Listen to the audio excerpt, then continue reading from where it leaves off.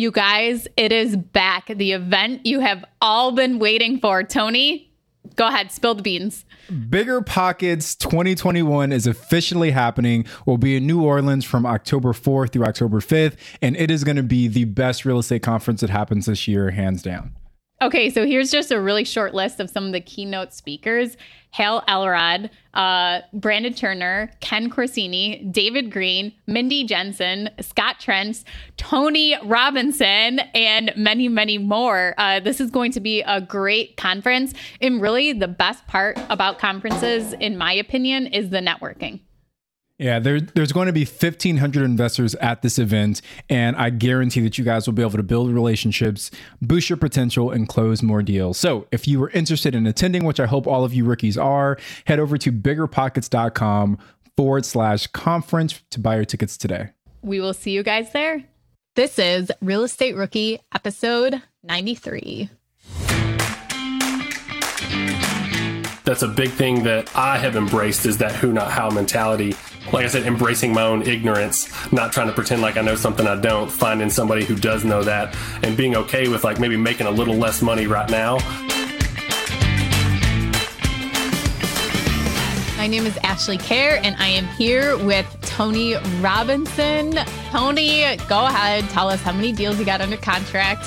We are closing on another property actually tomorrow. So, but, big but here. We actually made the decision yesterday that we've got 5 properties under contract, and we're not going to go after anymore for a while. We really want to kind of slow down, stabilize the portfolio that we have, and really just kind of refine some of our internal processes.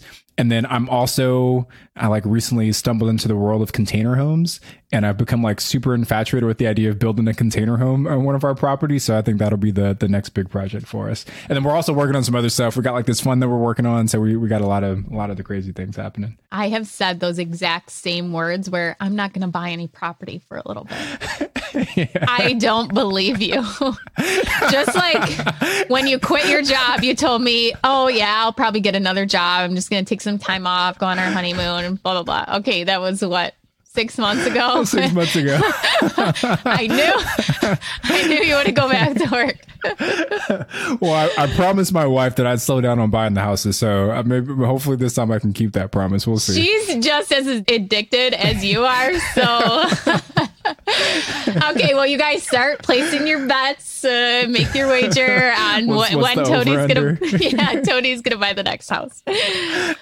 Okay, so today's guest, we have Erik on, and my favorite thing about this episode was his negotiating tips and how he doesn't present an offer. So you guys have to make sure you get through the episode to get to that part, because it was very interesting, and the things he tells you to say to potential buyers or sellers it's gold. It's our golden nuggets today. Yeah, really, really great explanation on negotiation for new investors. But he also goes into detail about how he's finding his deals now. He's leveraging SEO, which I don't think we've had anybody on the podcast really talk about leveraging SEO to be a big source of deals for them. So he does a really, really top to bottom explanation on how to find deals, how to negotiate, and how to get them closed. Okay, well, let's bring Erik onto the show.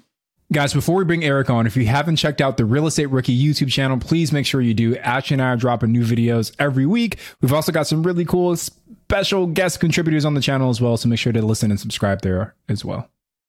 Are current interest rates making you depressed about cash flow? What if it didn't have to be that way? Rent to Retirement has 2.99% seller financing available on turnkey properties. You heard that right. That's a seller financed 2.99% interest rate where the average cash flow is over $900 per month. They also have options where you can put as low as 5% down on multiple investment properties with no PMI. Rent to Retirement is the nation's leading turnkey investment company that understands what it takes to be successful in today's dynamic real estate market. Their reputation speaks for itself with more 5-star reviews than any other company on the Bigger Pockets website.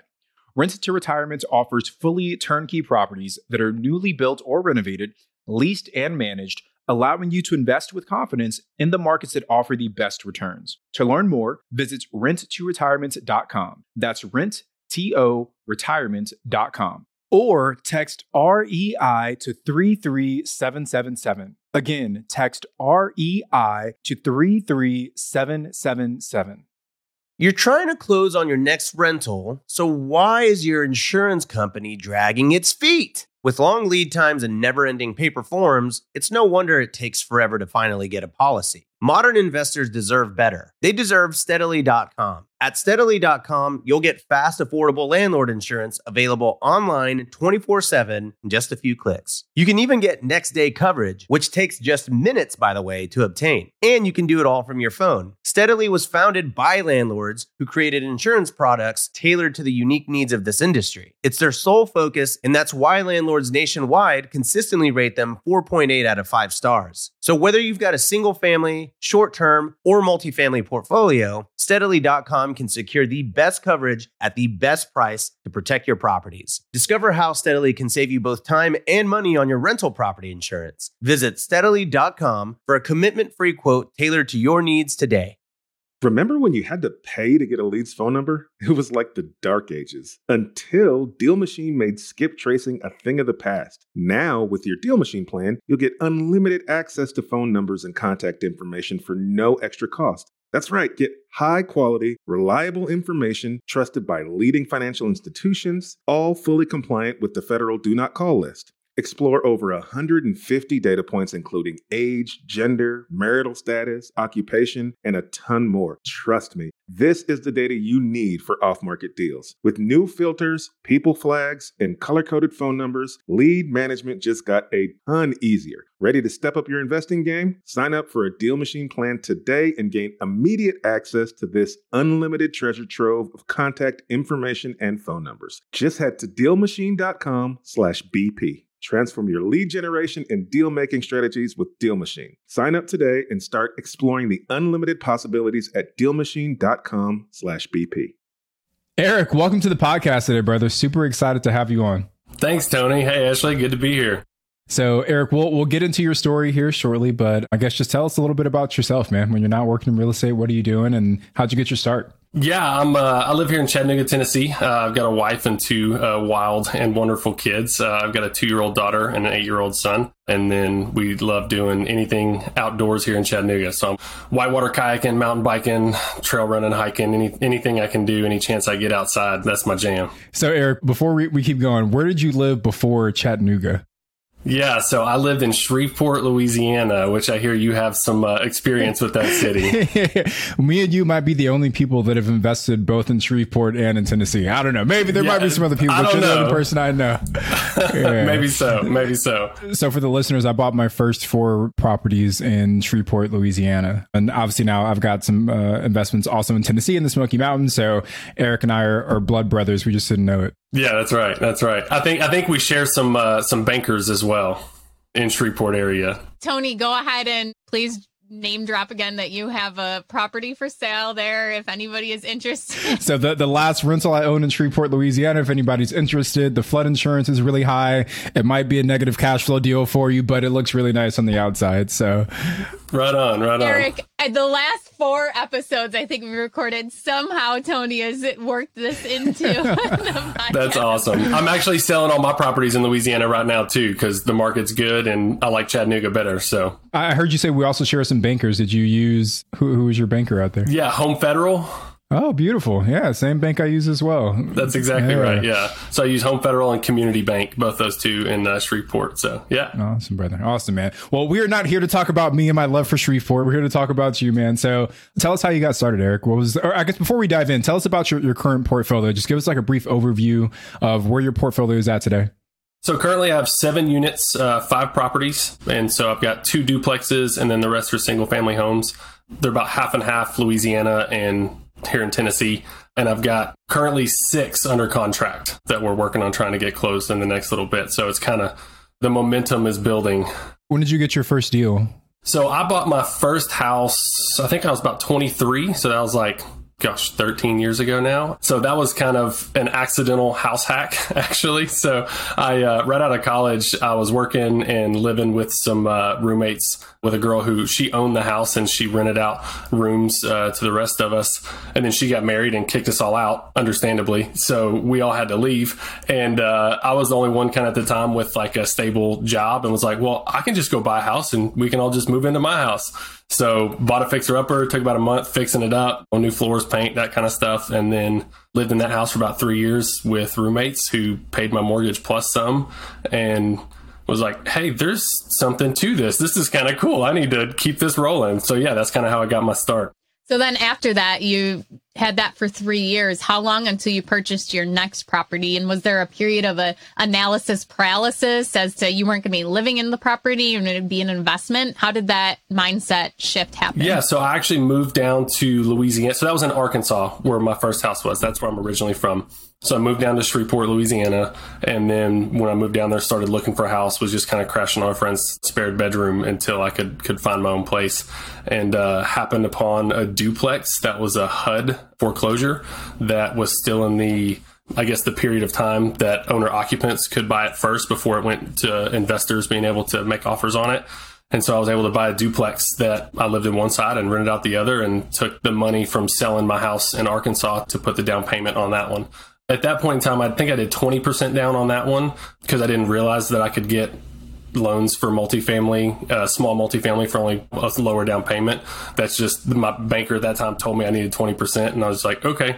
And did that with the money I made from other house. So yeah. Erik, can you go into a little detail of the process of what it was like to purchase a HUD foreclosure? And you kind of described exactly what it is there briefly, how it's put up for sale and it's for owner occupants only to bid on it for a certain amount of period. And then investors can bid on it if no one that's going to owner occupy it purchases it. Can you explain a little bit more about what a HUD foreclosure is and what the process is like to purchase one? Yeah, absolutely. I think when I actually went to go look at it and then even put my offer in, I didn't even know it was a HUD foreclosure at the time. I just was looking on MLS, had a realtor who was sending me properties.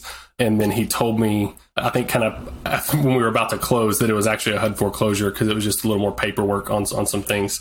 But yeah, so typically that's just when the house has been foreclosed on. And so now it's being sold to recoup the loan or whatever it was that's still owed on it. And there's usually a few week period on the front end that owner occupants are allowed to buy it first before it's open to investors, just to allow that to happen. And so honestly, at the time, I knew nothing about HUD or foreclosures or anything. It's just on the MLS, and I went and looked at it and made sense and bought it. So, I was still kind of super new at the time and didn't really even know what I was doing. I want to keep going with your portfolio so we can talk about how you've kind of scaled this thing up. So you get the house hack, you move to Shreveport, you get a couple deals from there, but you're at 7 units now. So I guess just kind of give us a quick walkthrough of how you scaled your portfolio. Yeah, so I got the duplex, and then about a year after I bought the duplex, I got married.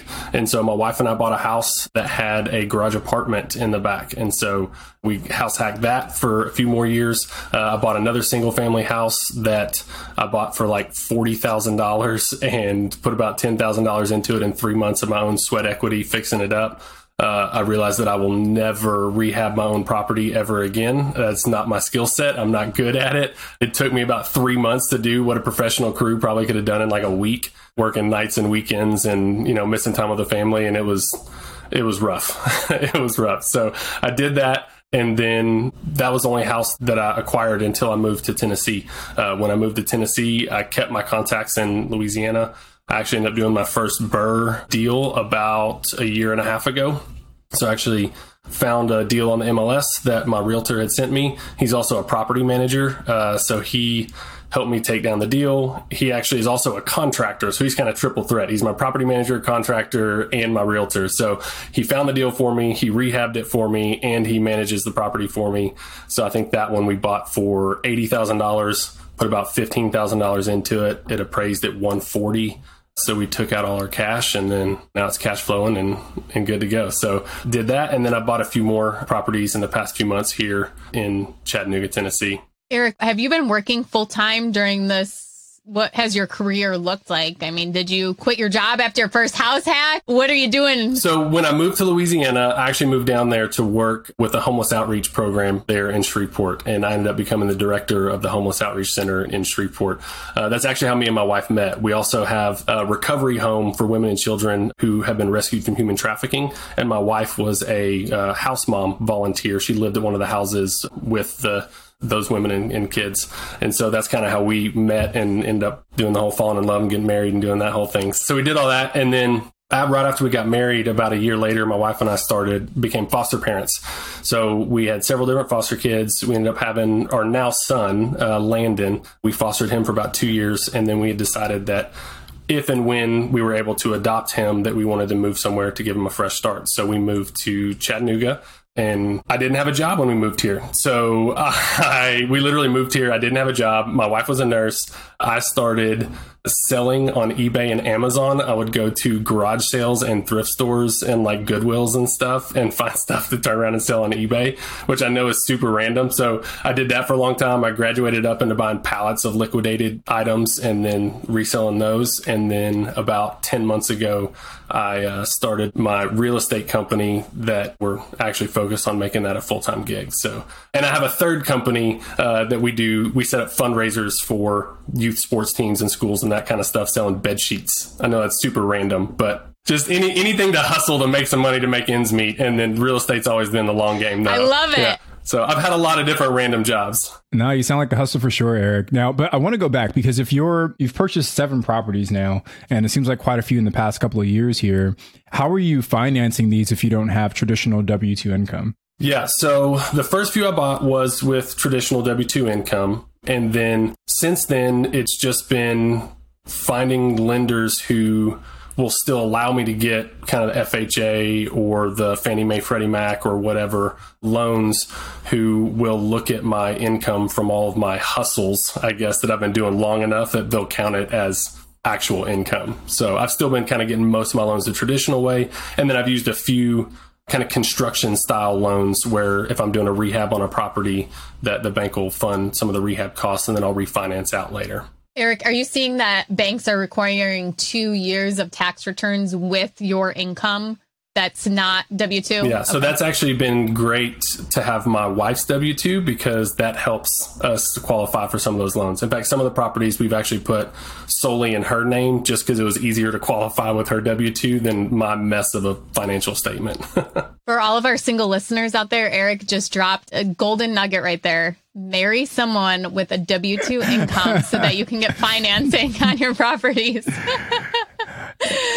We need to have a dating segment on here for Ricky That's good. investors. That's good. Bigger Pocket Singles Group. Eric, I got one more follow up on the financing piece. So how were you able to find these lenders that were able to use all of your side hustles as income? Like, were these like 4-leaf clovers that you just happened to stumble across, or how did you actually find these people?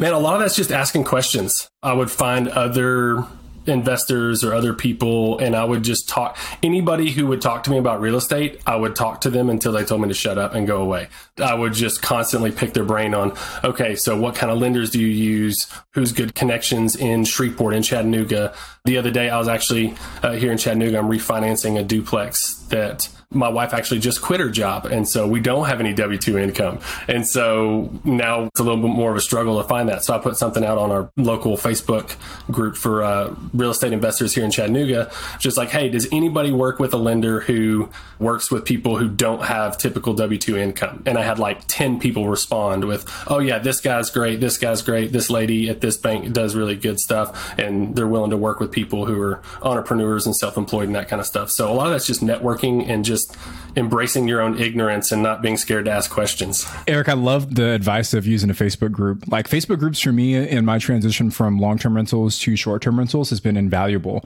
There are like several big short-term rental Facebook groups on Facebook, and I've been able to connect with so many people. I was literally in a Facebook group yesterday, and we're thinking about purchasing in a city called Lake Arrowhead, California, which is nearby to where I live. And I was in a Facebook group, found some random person who I'd never met before who was talking about Lake like Arrowhead. I sent her a message and we had like an hours long back and forth on Facebook Messenger about investing in like Arrowhead. She's also thinking about investing in Joshua Tree. So I gave her some information about my market. So it's like there are so many people that are willing to share and kind of give their experiences. Like you said, you just have to be, I guess, confident enough to share your ignorance and ask for that help. Yeah, absolutely. I feel like the real estate community is way more giving and forthcoming with information and sharing and trying to help other people than almost any other sort of community people I've ever met. It's like everybody's so excited to help other people grow and be better and grow their business. Erik, I have a question on finding your team real quick, because we've had a mix of people. Some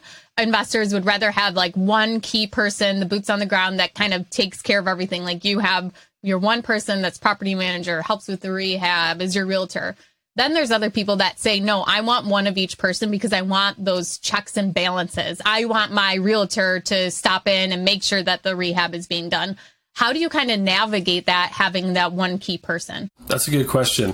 I mean, honestly, the one guy that I had in Shreveport, I just trust him. We were kind of friends before we even started working together. And he was referred to me I kind of met him through other friends, and I've never really had an issue. Like, it's always been great. I know, like, so I was like, if it's working, then I'm not really looking to change anything or fix it, Now, that being said, here in Chattanooga, I came in and didn't know anybody.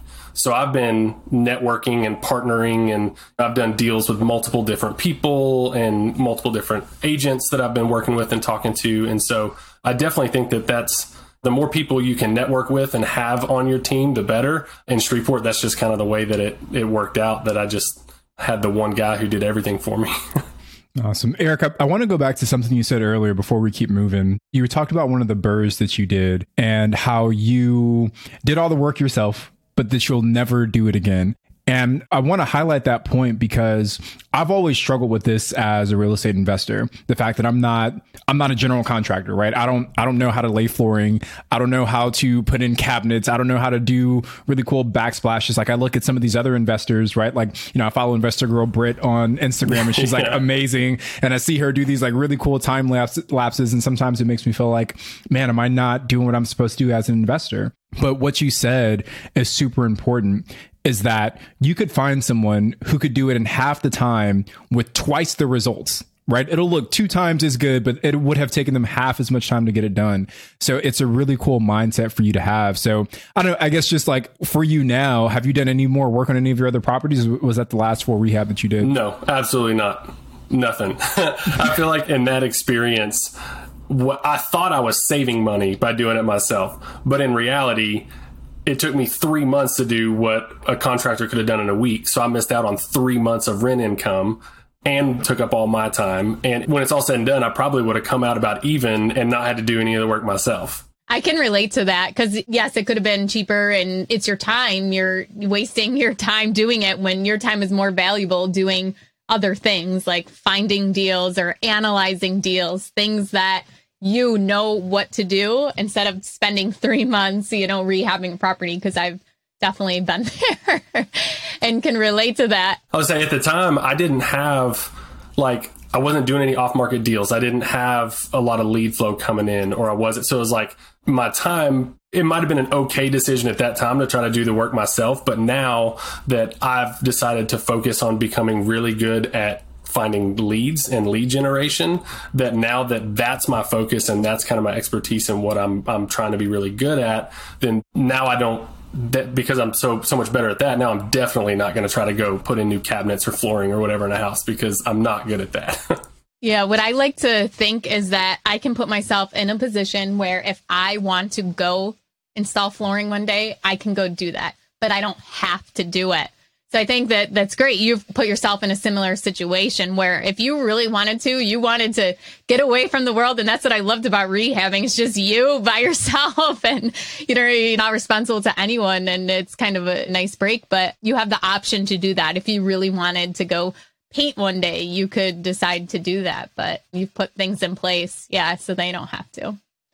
So what about working with contractors? I mean, that is a reason that some people do the work themselves too, because they can't find contractors. They don't want to deal with contractors, or they've had a bad experience with contractors. So it's not always about saving money. What would be your advice to some of our rookie listeners when it comes to hiring contractors? Yeah, I think the number one key is referrals, kind of like we were talking about before with Facebook groups, local real estate meetups, any of that kind of stuff. If a contractor has a bad reputation, like, word's going to get around. Real estate investors like to talk. And if somebody does something to screw somebody over or do something wrong, like, people are going to know about it. And so that's how I found my contractors here in Chattanooga. It's just been through asking other investors and who they work with and who they've had a good experience with and who finishes on time and communicates well and stays on budget and all that kind of stuff. And so that's how I've gotten my contractors here in Chattanooga. For the management of these contractors, are you creating the scope of work, putting together contracts for the contractors? How does that work once you initially hire someone? What does that process look like? And are you setting a timeline where they have to finish, or are you doing anything special? Luckily, I think I've found kind of like some unicorn contractors here in Chattanooga who they do all that themselves, which is amazing. Like, they write out the complete scope of work and the timeline, and they have an app that they use called Basecamp, where every bit of the scope of work is put into the app. Every step of the process is photographed and documented, and this is what we're on, and this is the checklist they're doing next. I mean, it's some contractors who run their business like a Fortune 500 company. I've never seen anything like it. It's absolutely incredible. So I literally can just get on my cell phone, open up the app, be like, okay, pictures, this is what they did today. Okay, cool, they're on task, good to go. So I guess I just kind of lucked out on that. But I looked around for a long time and vetted a lot of different contractors from referrals before I found the ones I'm working with now. I actually just learned about Basecamp last week. I was in Idaho, and a couple investors there use it for their property management company. So that's pretty interesting. They must use it for part of their flip process too. But yeah, I had just heard of that software. One more follow-up from me, Erik, on the contractor. You said that you're trying to vet these contractors. What are the questions that you're asking, for our rookie listeners? What should they be asking when they get this referral, they got a phone number, they pick up the phone? What are they saying? What are they asking to determine if this is a good contractor or not? I think the first thing is, do they answer their phone? Do they actually communicate or call you back if you call them? And then a lot of times I always have them actually come out to the property. And so we'll do a walkthrough. I'll ask for a bid and then see how quickly they get back to me with the estimate, how organized the estimate seems to be, itemized with all the prices and all that sort of thing. And then honestly, typically most of my vetting has to do with talking to their previous clients. I do just a little bit of communication with the contractors themselves just to make sure that they communicate well and that I can get in touch with them.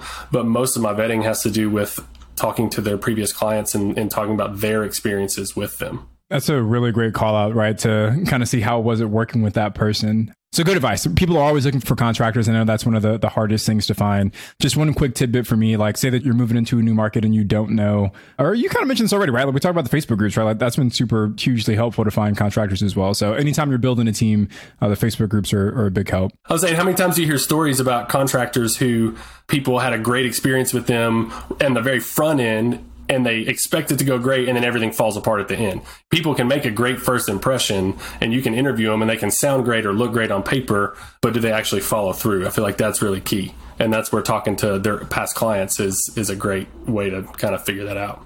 Let's talk about deal flow next. You mentioned earlier that you're in a position in your real estate investing career now where you've got more important things to focus on than changing out the floors. You mentioned deal flow was one of them.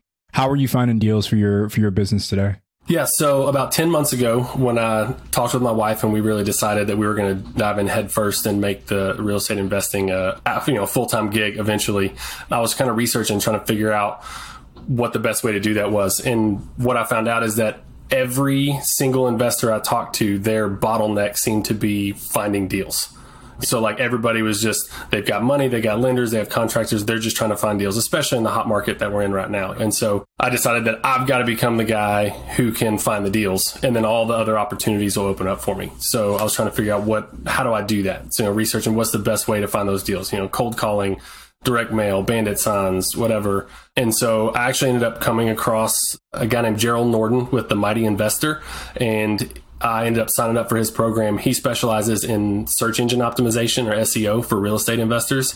And so that's kind of where I started. I was like, rather than starting off putting bandit signs or whatever, my goal is to be the #1 ranked cash home buyer in Chattanooga. Like when you search cash home buyers in Chattanooga, we buy houses Chattanooga, whatever, I want to be the #1 Google ranking for those web searches. And so that's what I did. I spent about 6 months building my website, working on my SEO, working 15 to 20 hours a week while I'm doing all my other jobs and not making any money in real estate yet from those efforts. And now I am the #1 ranked Chattanooga cash home buyer on Google. And so those leads are coming in and we're rocking and rolling. So Erik, I want to ask if I can steal a few minutes here for me selfishly. So we're working on some like direct to seller marketing as well. Yeah, we're working on some direct to seller marketing as well in the markets we invest in. Just to help us with deal flow, we're wholesaling some stuff as well. Like, give me the crash course on how you ranked #1 in your market. Like, what are the 5 steps I should follow to kind of follow in your footsteps? Okay. Well, like I said, it took me about 6 months working 20 hours a week. So it's a lot of steps, more than 5, but I'll try to go quick. I feel like the #1 most important is a lot of people try to approach SEO trying to like trick Google into, or try to somehow coerce Google into ranking you #1. When really a lot of times what happens is, when people get on your website, they stay on your website and they click around and they read stuff and they scroll through and they click on different pages and all that kind of stuff. If people are interacting with your website, then Google sees you as more credible and they're going to start ranking you higher and higher. So I think that's the first thing, is actually having a website that's engaging, that people are going to interact with, and that Google notices that. And so that's really the first and most important thing. And there's a lot of technical stuff and back-end stuff with backlinks and all different kinds of optimizing your picture size and your load rate on your page, and a bunch of different stuff that's real technical. And I'm not a real techie guy, so like that was just kind of like the program kind of showed me what to do, and I just kind of plugged away at it and felt like I was beating my head against the wall sometimes because it was just way over my head, but I just followed the steps and the process. And so that's a big part of it. I feel like it's just having a website that people actually click around, optimizing your pages for keywords, which is kind of basic, but then also having lots of credible backlinks. And basically what that means is that people who actually link to my website because it's good content that they want others to see, if that makes sense. So, when you have somebody like Bigger Pockets linking to your website or whoever, that Google sees you as even more credible because Bigger Pockets is already established as a very credible website, if that makes sense. Erik, if there's somebody out there that's like me and has no idea where to even start researching and learning how to build a website and SEO, do you have any advice as to resources or websites they should go to start learning about this? Yeah, either pay a professional to do it for you or pay a professional to teach you how to do it. Don't try to figure it out yourself. I like that answer. So where should they go to find a professional? Yeah. So Gerald Norton, the Mighty Investor, he's the guy who really taught me everything that I know. I'd never built a website before. I'd never done any SEO before. I'd never done anything.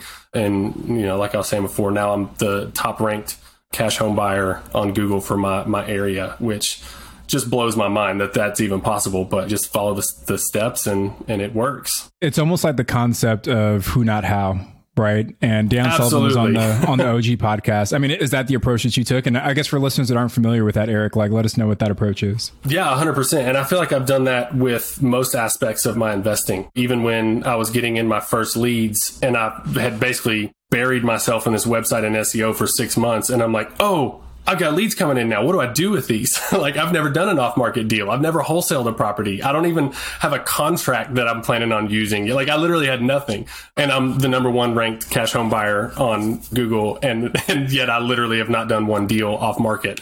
I have now. I've done a bunch now. But at the time, so I was like, oh, leads are coming in. I gotta find a local wholesaler because I want to wholesale this deal and partner with him and do a JV wholesale deal. And he taught me that whole process. Like, okay, I want to take down this house as a flip. Well, then I found another investor to partner with me on that so that we could do that together. And so I think that that's a big thing that I have embraced, is that who, not how mentality, or finding those other people. Like I said, embracing my own ignorance, not trying to pretend like I know something I don't, finding somebody who does know that, and being okay with like maybe making a little less money right now to partner with somebody else and split the profit with them in order to really learn and get that education. I love that approach, but just to make sure that everyone understands what who, not how is and how it works. Who, not how is that when you have a goal for yourself, It's not asking yourself, what do I need to do or what skills do I need to develop to achieve that goal?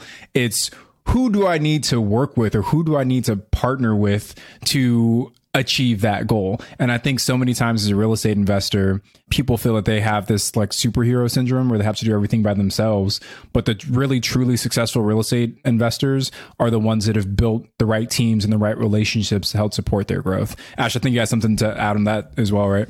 Yeah, well, Erik had mentioned too how he didn't do rehabs, and he learned that he did one and learned he had to outsource it. So I think that's another example of this. But if you guys didn't listen yet, go to the Bigger Pockets OG podcast and listen to episode 470. My good friend at Investor Girl Brit on Instagram, she was interviewed on there, and this is her second time on the show. The first time there, she would talk about DIY. She did everything for her rehab. She did everything herself.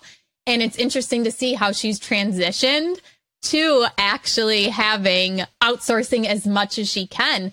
We were sitting in Idaho last week and she's like, oh, I need to put together this like template thing. And I said, oh, well, here, let me go on Canva and do it.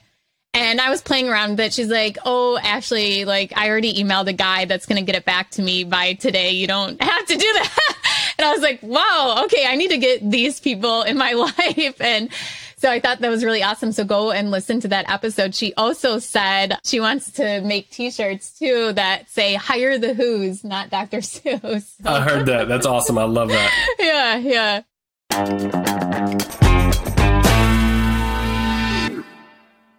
Whether you need to buy or sell, or you're just obsessed with looking at homes for sale, Redfin's got you covered. Redfin updates their listings every 2 minutes to help you see new homes first. And they give you personalized recommendations based on the homes you like, so you can find the home that's just right for you, whether that's a cabin, a craftsman, or a castle. With the top-rated Redfin app, you can favorite homes, share listings with others, and schedule tours, even the same day, with a local Redfin agent who can help guide you through the whole home buying process. And if you're looking to sell, Redfin agents have the experience to help get you the best price possible for your home. That's because they sell twice as many homes as other agents. With a listing fee as low as 1%, Redfin's fees are half of what others often charge, which means you'll have more money to put towards what matters most to you, like your next home. In fact, last year, Redfin saved home sellers $127 million. No matter where you are in your real estate journey, Redfin can help. Download the Redfin app to get started today.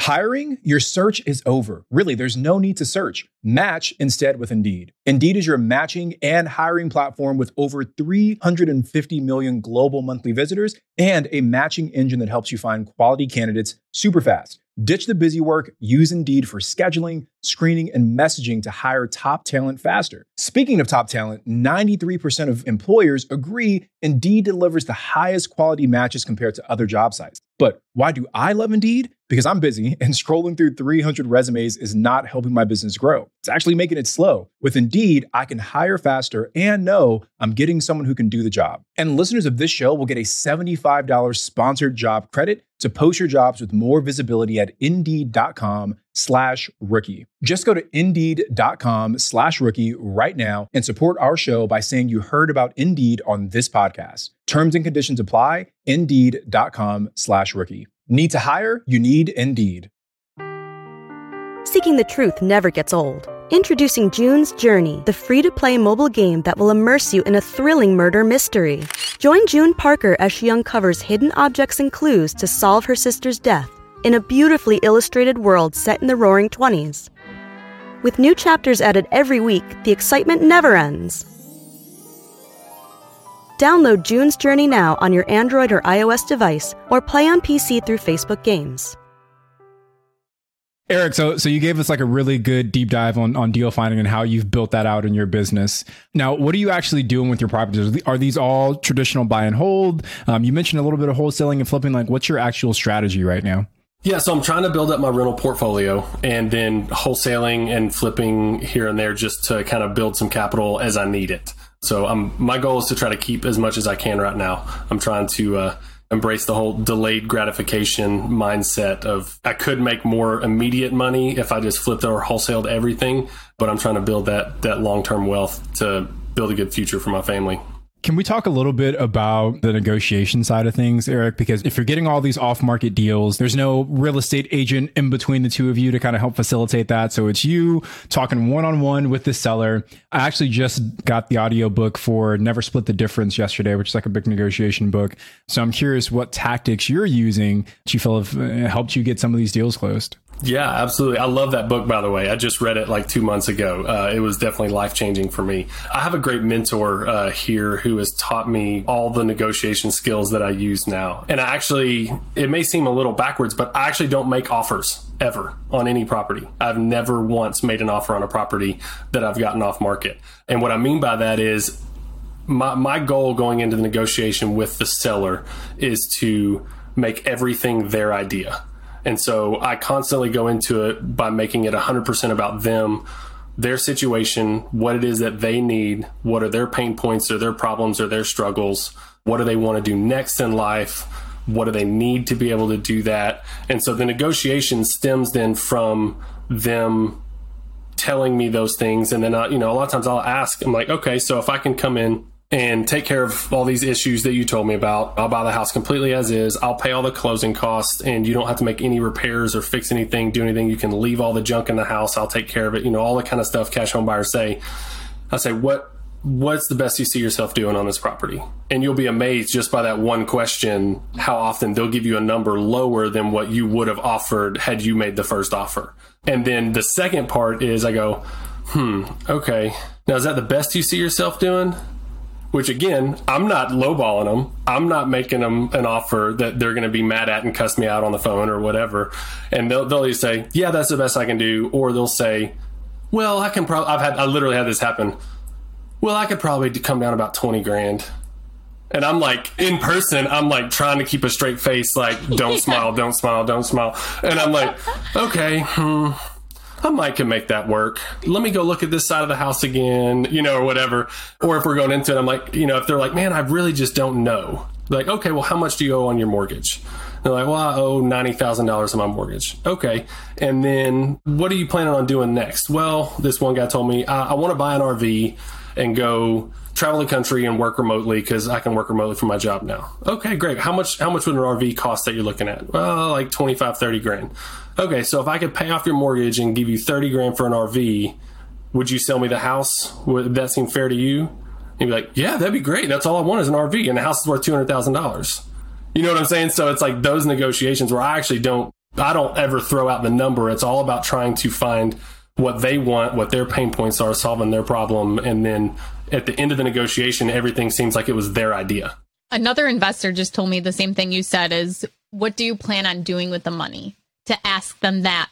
And I think that is so important. And that was such like a light bulb moment for me, because you can kind of structure your deal so that it does benefit what they want.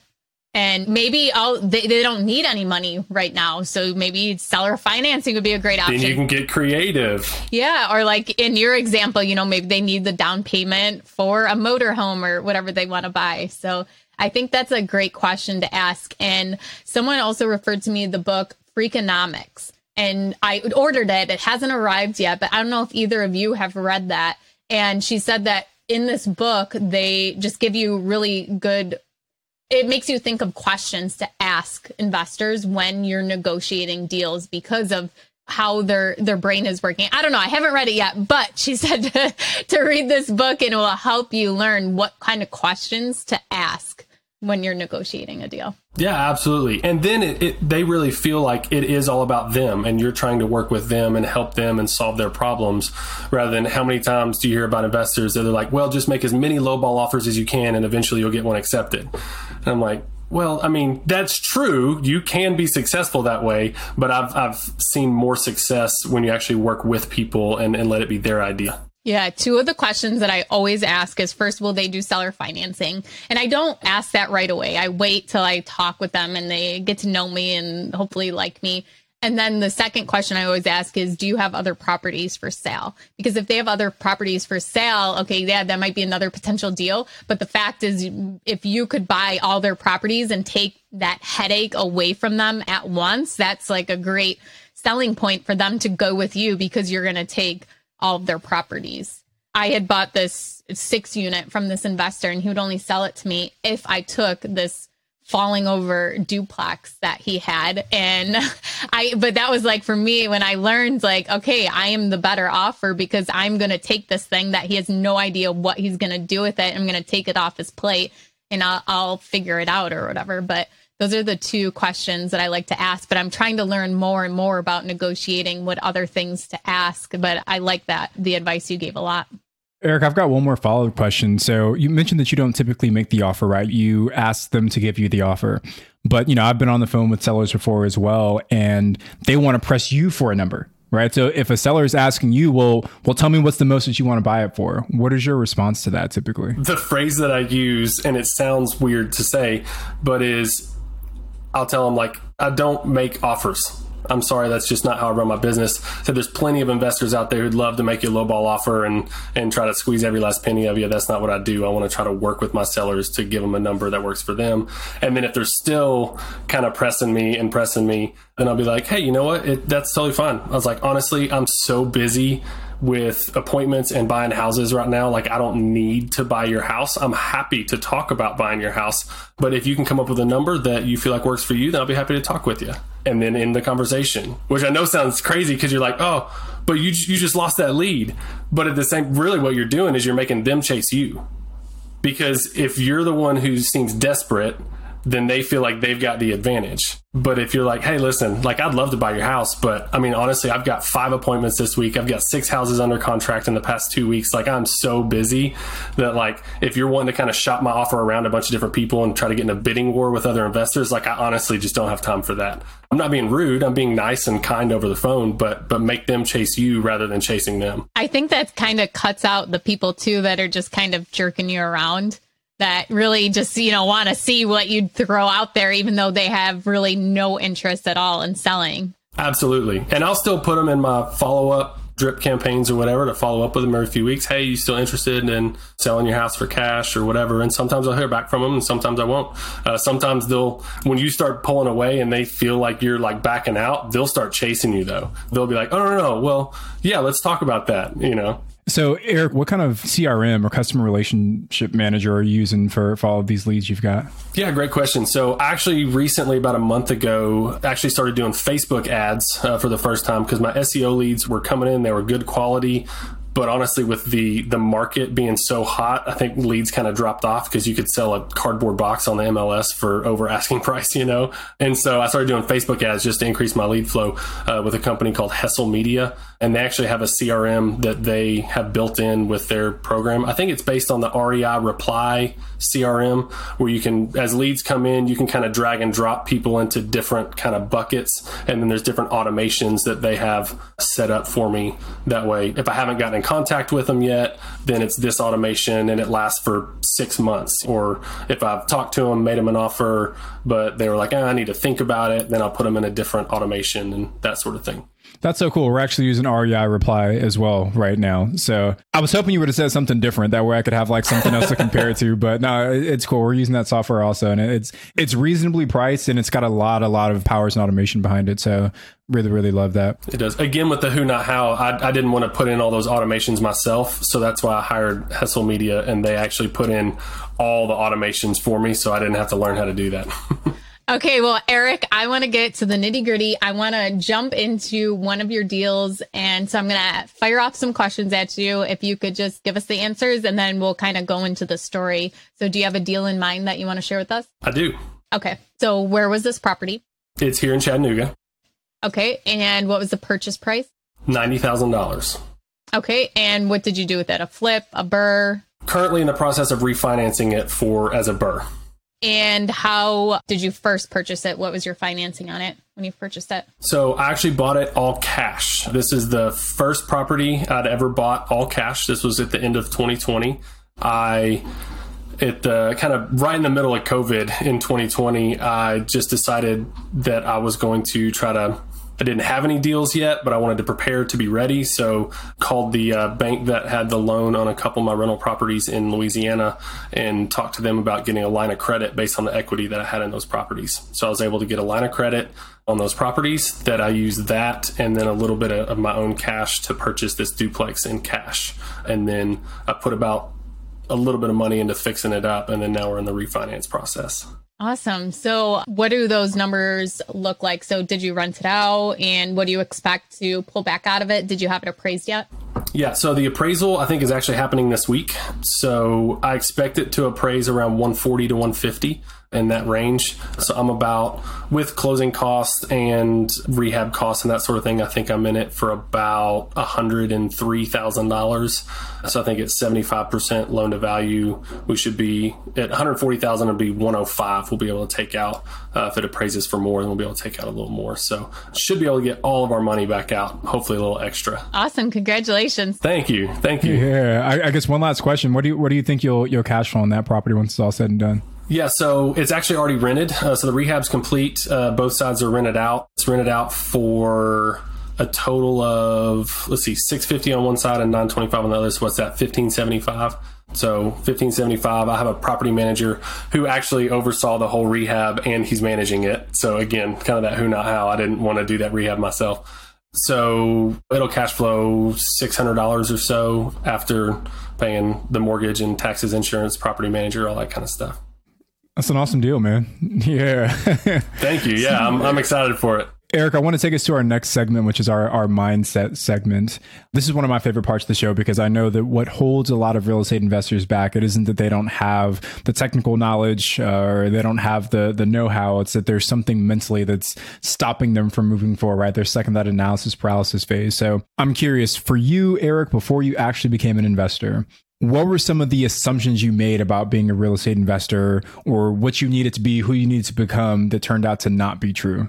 Yeah, I always thought real estate investors were just like the typical rich, greedy guy who was like a slumlord and basically just a terrible, unethical rich person, which I know sounds terrible, but that was just kind of my concept of a real estate investor, you know? And so as I got into it, I found out that a lot of it's actually the opposite. Some of the people I've met who are real estate investors are some of the most kind, giving. They love giving back and helping other people, teaching other people. It's really been a much different community than what I first expected when I started getting into the real estate game. Eric, I'm going to take us to our next segment here, and this is the rookie request line. So anybody can call in at any time. The phone number is 1-888-5-ROOKIE and leave us a voicemail, and we will play your question on the show. Hi, I'm Jake. I'm 17 in Orange County, California. You guys mentioned on an episode around a month ago the idea of just-in-time learning, and that really had me thinking if reading all these real estate books and listening to BP and BP Rookie episodes are really of use since not applicable immediately. So I was wondering if there's anything else aside from doing that. For example, I was thinking running the numbers on a property, but that might not be of use as well, that you would recommend I can do now that years from now I will wish I did at my age. Thanks. Yeah. So what are some things he should be doing now while he's young and not just researching deals? Yeah, absolutely. I think one of the keys is connecting with other people who are doing what you want to do and then finding some way to partner with them, provide value to them, whatever it takes to learn from them. I think that I've read a lot of books on real estate investing. I've listened to like every single Bigger Pockets OG podcast, Rookie podcast, everything.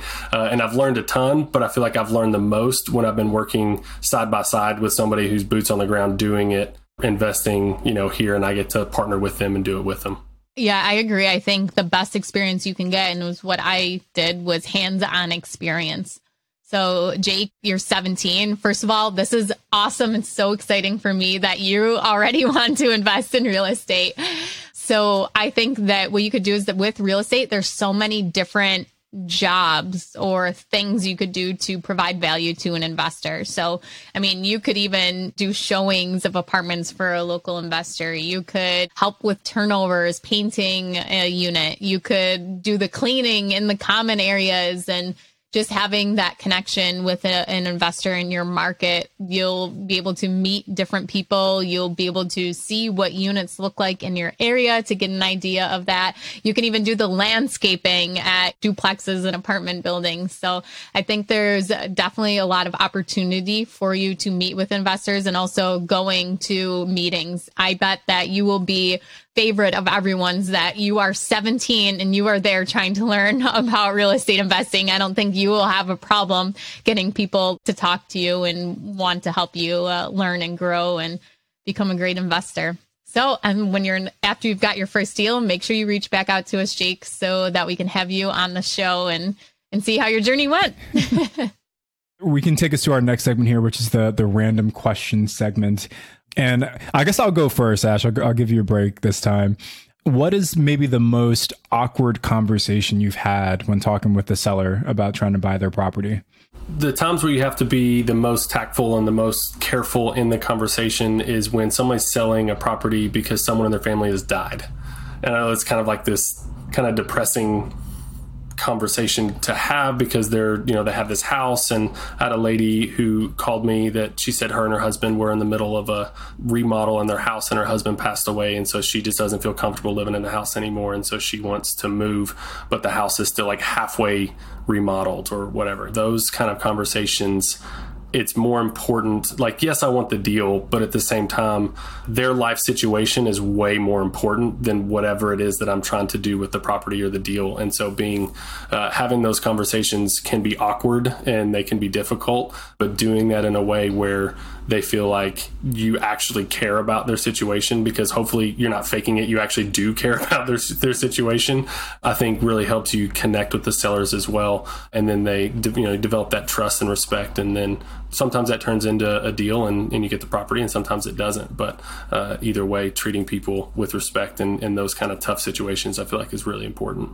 Erik, for my question, this is something that I'm so interested in, but I want to know, how are you teaching your kids about investing and about managing their finances? Yeah, so my son, one of his favorite things to do during the summers when he's not in school is to go to the thrift stores and to try to find stuff to sell on eBay. So I know, because he's seen me do that in the past. Yeah. So we'll actually go to the thrift stores together. And so he's learning this idea of deal finding. Like I've kind of honed my skills now where I can walk into a Goodwill, kind of scan the shelves and go, these are the 4 items that are worth good money. And so he's learning those skills and go, I can buy this for $2 and sell it for $60 on eBay. Like, that's awesome. So we're starting small with those kind of things. And we talk about real estate and he knows what I do. So we're kind of starting him flipping those small items before we get to him flipping houses. Yeah. And not even anything with real estate, but just the fact that he's learning how to be an entrepreneur and creating his own little business. That's awesome. I love that.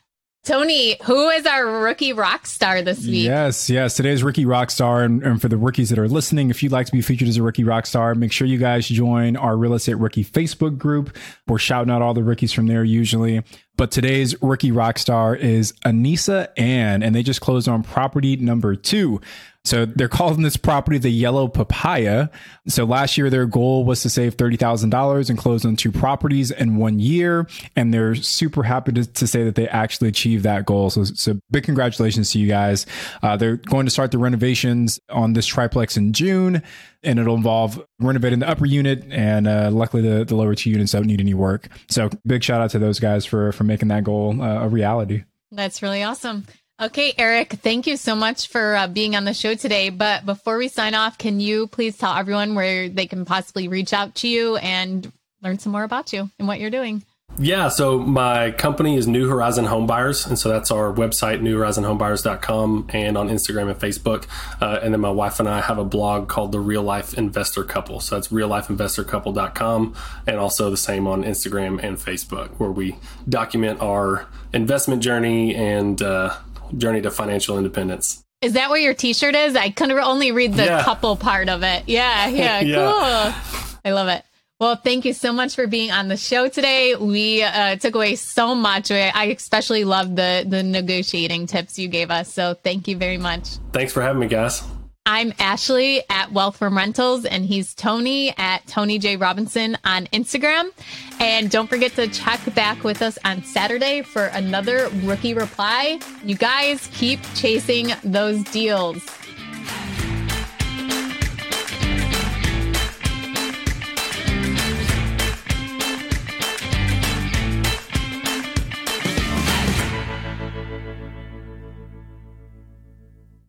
Getting started in real estate can be daunting. There's so much to know, obstacles to overcome, lessons to learn, and risks to avoid. It can all be so overwhelming. If you're feeling motivated to invest but too overwhelmed to take action, here's some advice. Take it one step at a time. And here's some good news for you. The Rookie Bootcamp is starting on May 20th, and Tyler and Ashley will be guiding you through each and every step until you're the proud, confident owner of your first investment property. Through 8 action-packed weeks, they'll guide you step by step through those first questions, decisions, and obstacles that every beginner investor must overcome. So if you're serious about becoming an investor this year, head to biggerpockets.com/step and join us in the Rookie Bootcamp. See you there.